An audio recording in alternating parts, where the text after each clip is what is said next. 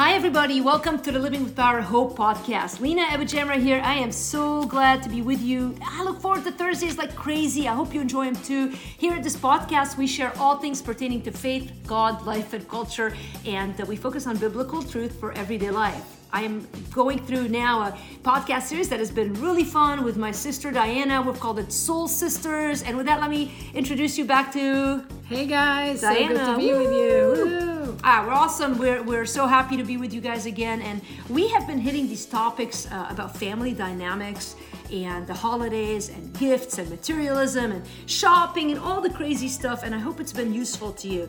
Diana, we were trying to decide between two different ones, and I thought we would do sort of this bonus episode. In fact, we might even drop it as a bonus episode because I think it's a little bit maybe shorter in some ways. I like bonus. Yes, and I think everyone's in a busy time of year. So as we rush towards the holidays, so maybe we could do just a shorter one here to talk about how to be there for your kids when they're hurting.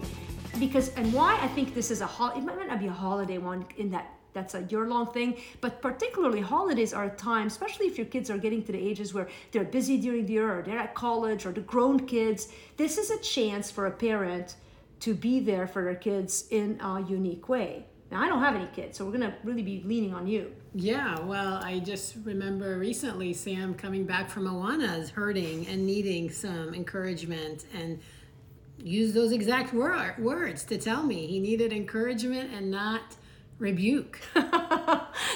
Sam is 8, by the way, and I cracked up when I heard that he told you that. I don't know where he heard it, but somebody must have said that in front of him at some point. Very clear that he needed encouragement and not he rebuke. Was hurting. That might be the take home of this podcast. But really, I think the holidays is a chance where you might be around each other more because there's no schools, and maybe you've been rushing even leading to the finals at the end of the semester and work and deadlines and shopping, and now you've got about a week, especially between Christmas and New Year's, where things die down a little and people are gathered together, and you've been watching your kids, right? And you know the issues that hurt them. Maybe they've gone through breakups. Maybe they're fall in love with someone who doesn't return their emotions. Maybe they've failed at a test, or maybe even the grades have come in and they're not what they used to be and they're hurting, and you see that.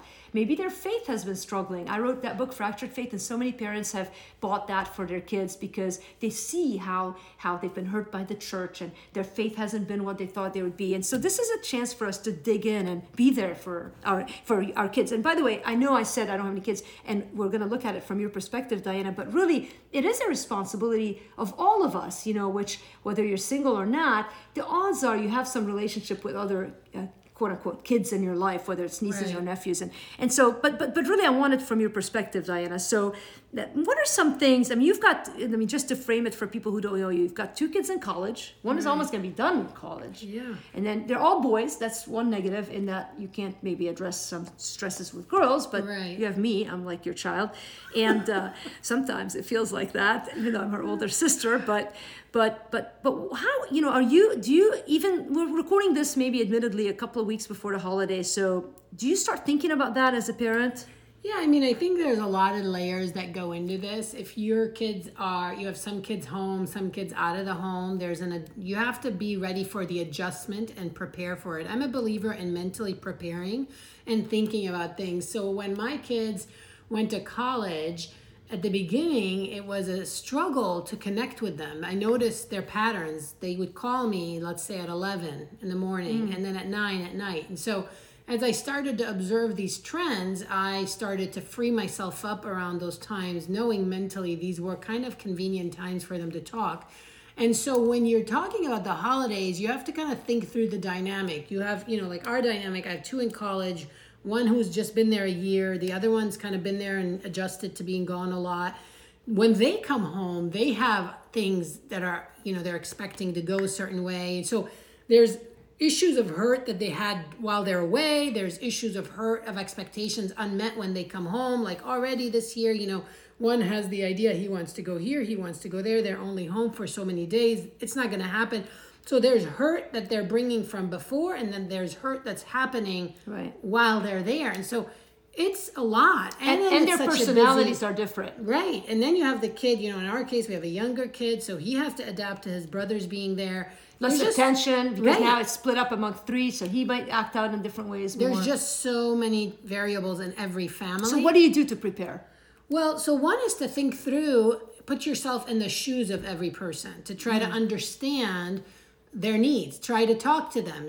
I'm a believer as a parent to really start sowing seeds. Like my middle son has explained, he's got this in mind, and so ask questions. Say, well, do you think this can happen during this holiday? So Or the why? Why does he want to do something? as an Absolutely. example, right? Understanding and talking to them in preparation. What would you like to do over this Christmas break or over Thanksgiving break or, whatever. And so you start to connect and let them know, give them an idea of the schedule. Now, again, everybody's different, but it helps sometimes to have an idea to prepare so you're not just blindsided. And so I spend a lot of time, starting to look ahead, like what's the next few months going to look like? What's each child going through?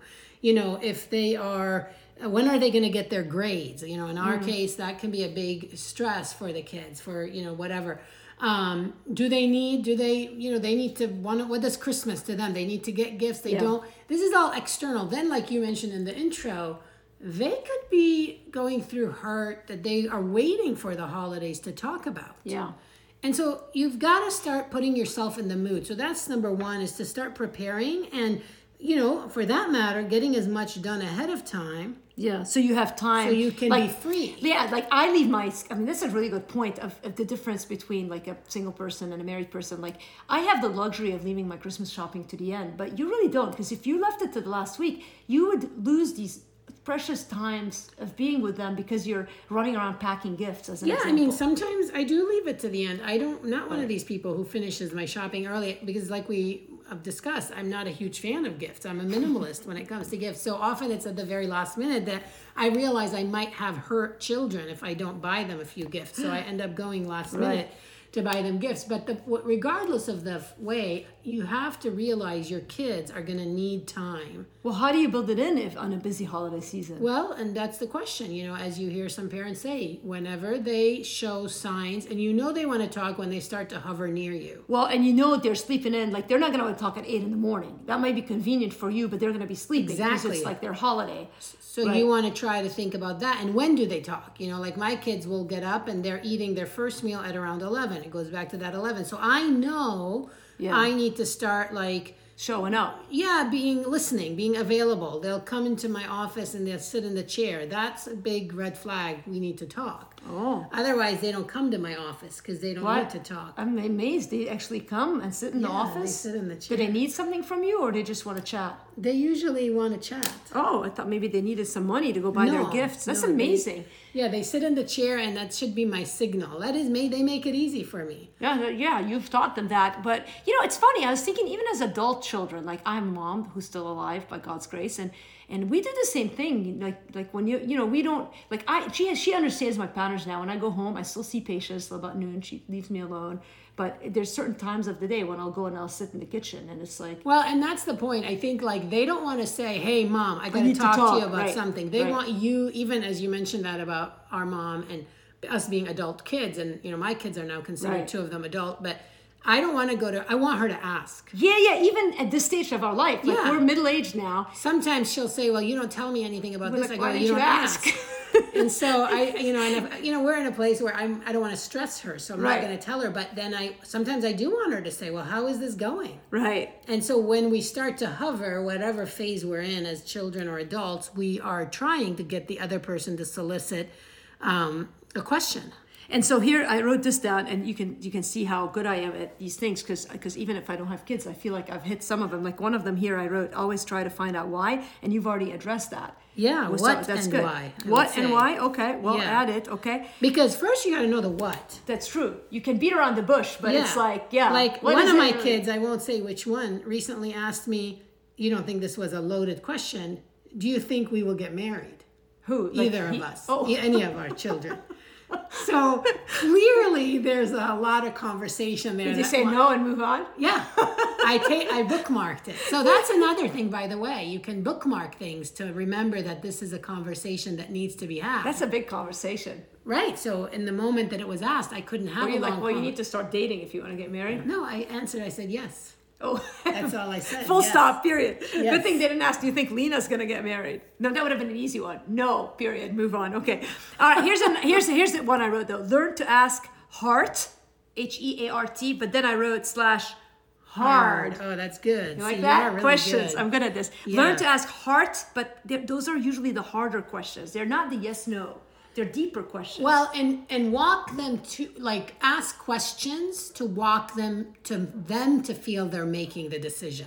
Yeah. I learned this many years ago from many mentors and counseling studies. By the way, you have a master's in counseling. FYI, guys. So you're not listening to just any old opinion. Questions trigger the conscience. Accusations, give a reaction. There's a quote that they taught us, and I'm obviously not remembering it word for word, but the point is you got to always ask questions. And with adult kids, you want them to reach a decision.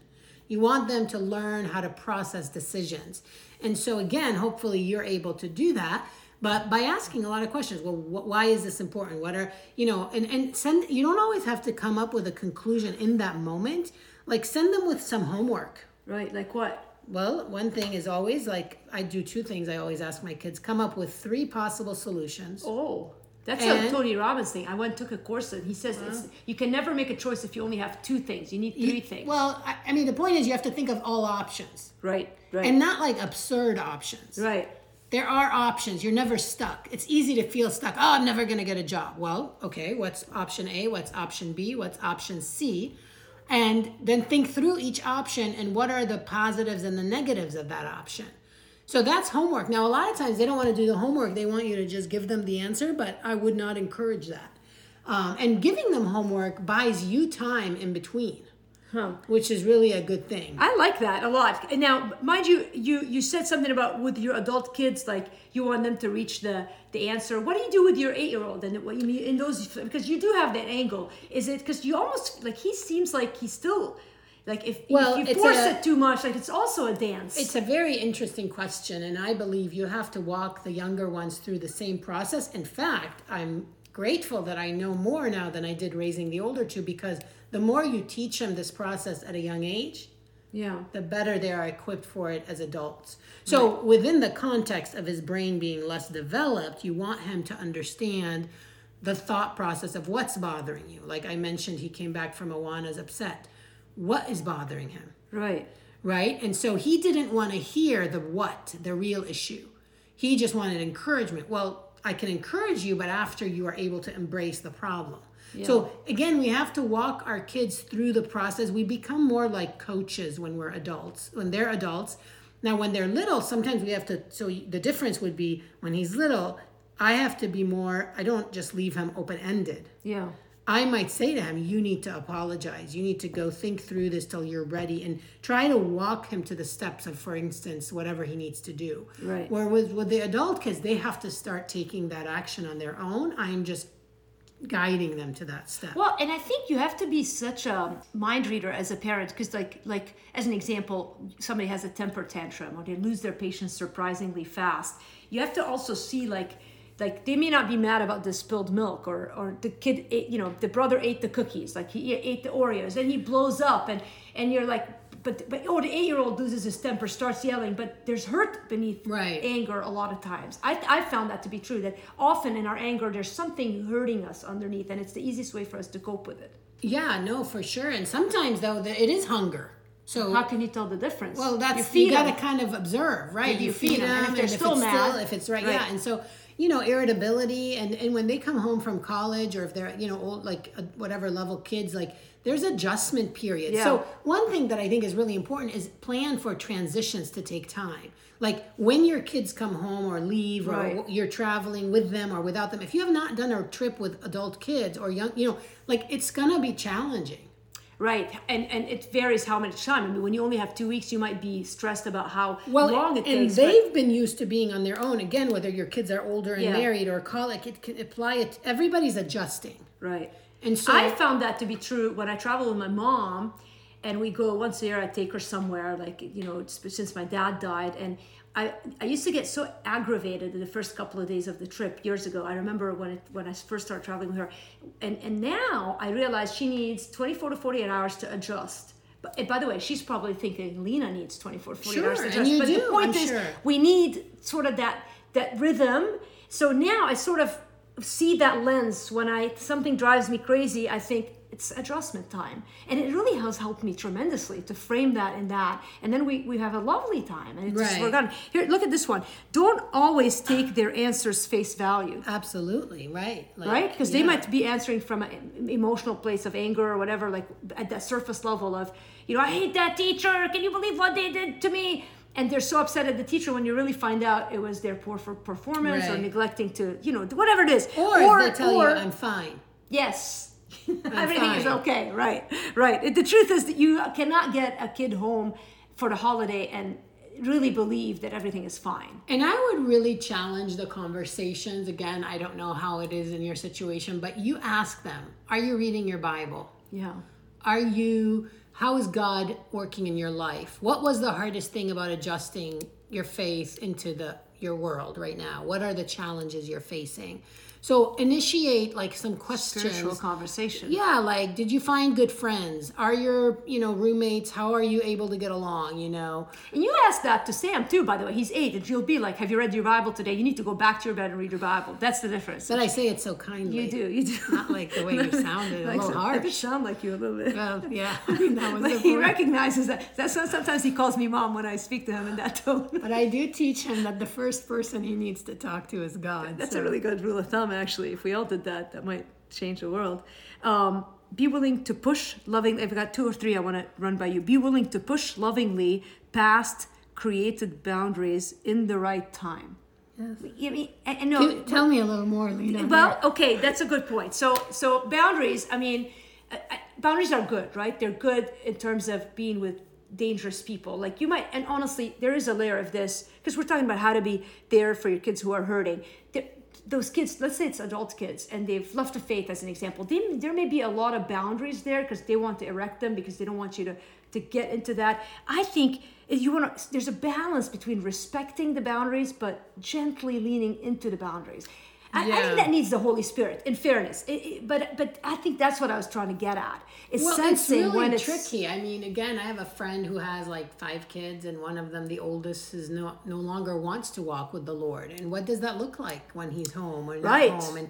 And those are really challenging situations. Do they make him join in? Do they give him a choice? How does that look to the youngers?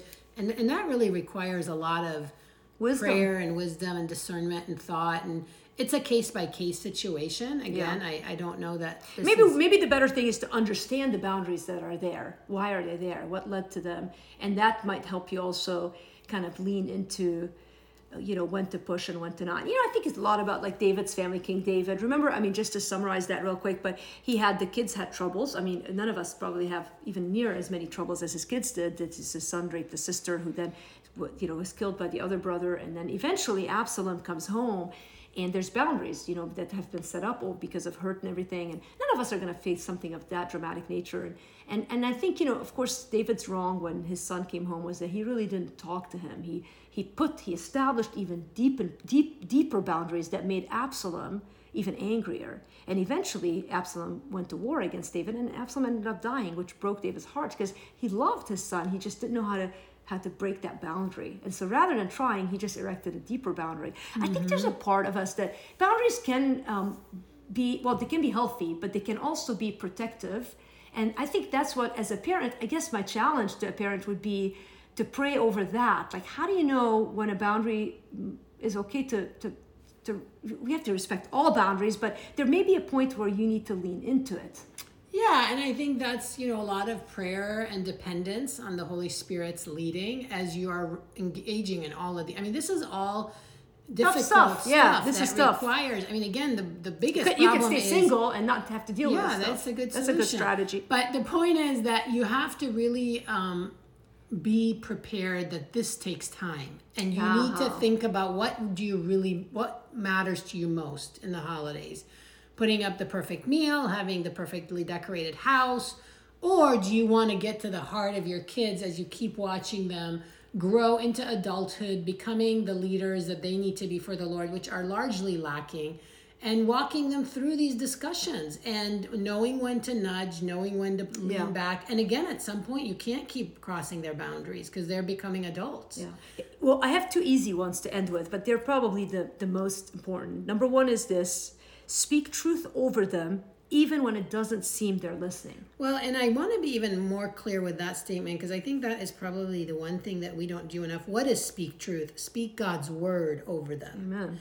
They have to hear the truth from God's word. And that is something that I have found, like, you're not trying to get them to understand that you are right. What you are teaching them is God's way. So as a parent, that's what I think. Sometimes we're speaking truth, but it's like, it's wrong to steal. Well, God says you shall not. How do you do it? Do you quote verses at them? Verses, and you. Do they ever tell you, "You're preaching at me"? All the time. Oh. They used to, but now their brain knows to think that way, because we want to lead them to the fear of God. So it doesn't matter what I say. Yeah. If it matters, it's because it's what I'm just saying what God said. I'm taking God's word and presenting it on a platter. And so I want them, my biggest objective, and I would imagine our listeners, is that they develop an understanding of how to apply God's word for everyday life. So they have to be reading it. They have to know it. If you've been doing that with them when they're little. Yesterday, when I was talking to Sam a couple of days ago about his Awana, he was stuck on a verse, and he was surprised I knew it, because I was fortunate to have learned the word of God, right? Yeah. So I could use it in my parenting easily. As you see, I know verses. Yeah. And so, but, knowing how to apply them. But this skill is lacking amongst parents. Yeah. It's different to speak truth. Like, well, it is, good to get an education. God's gonna. Well, why is it good? Because God has given you an opportunity. You need to steward the talents He's given you, the potential. You have an opportunity. You can be more equipped to serve the Lord. That's why it really matters. And so, whatever we're doing to speak truth over them, linking it with a biblical principle from the Word of God, and it is not as hard to find as you might think with the technology. Google, right. Nowadays, when it used to be a time where we had to you don't even have to know the verse. You can just put in a word. Or just put a Bible verses on God's will. Fear, God's will, Bible purpose. verses on people pleasing. Right. Whatever area, purity. You pick the topic and you will find verses. And so for the last one, and this is also probably the most important, because you might also be listening going, man, my kids don't even want to come home. They don't listen to me. They're hurting, but I see them hurting and they don't want my opinion. They just want to come for the meal and leave. Listen, here it is, the last one. I want to encourage you guys with that. Learn to talk with God about them. Absolutely. As much as we think we need to say things to them and try to, again, remember from last week, we said, don't try to fix everyone. I don't think you can fix your kids. You can love them, but you can pray for them. Mm-hmm. Pray for them. Learn to talk to God about them. If they're shutting the door, maybe they are coming to sit in your office and saying, man, talk to me, but maybe they're not. And maybe you're single like me. There's no kids in your life. Pray for other people's kids. Learn to bear the burden of those people in your life that you love. And I really think we'll see more. This is like one of those things that we talk about praying, but we don't really pray.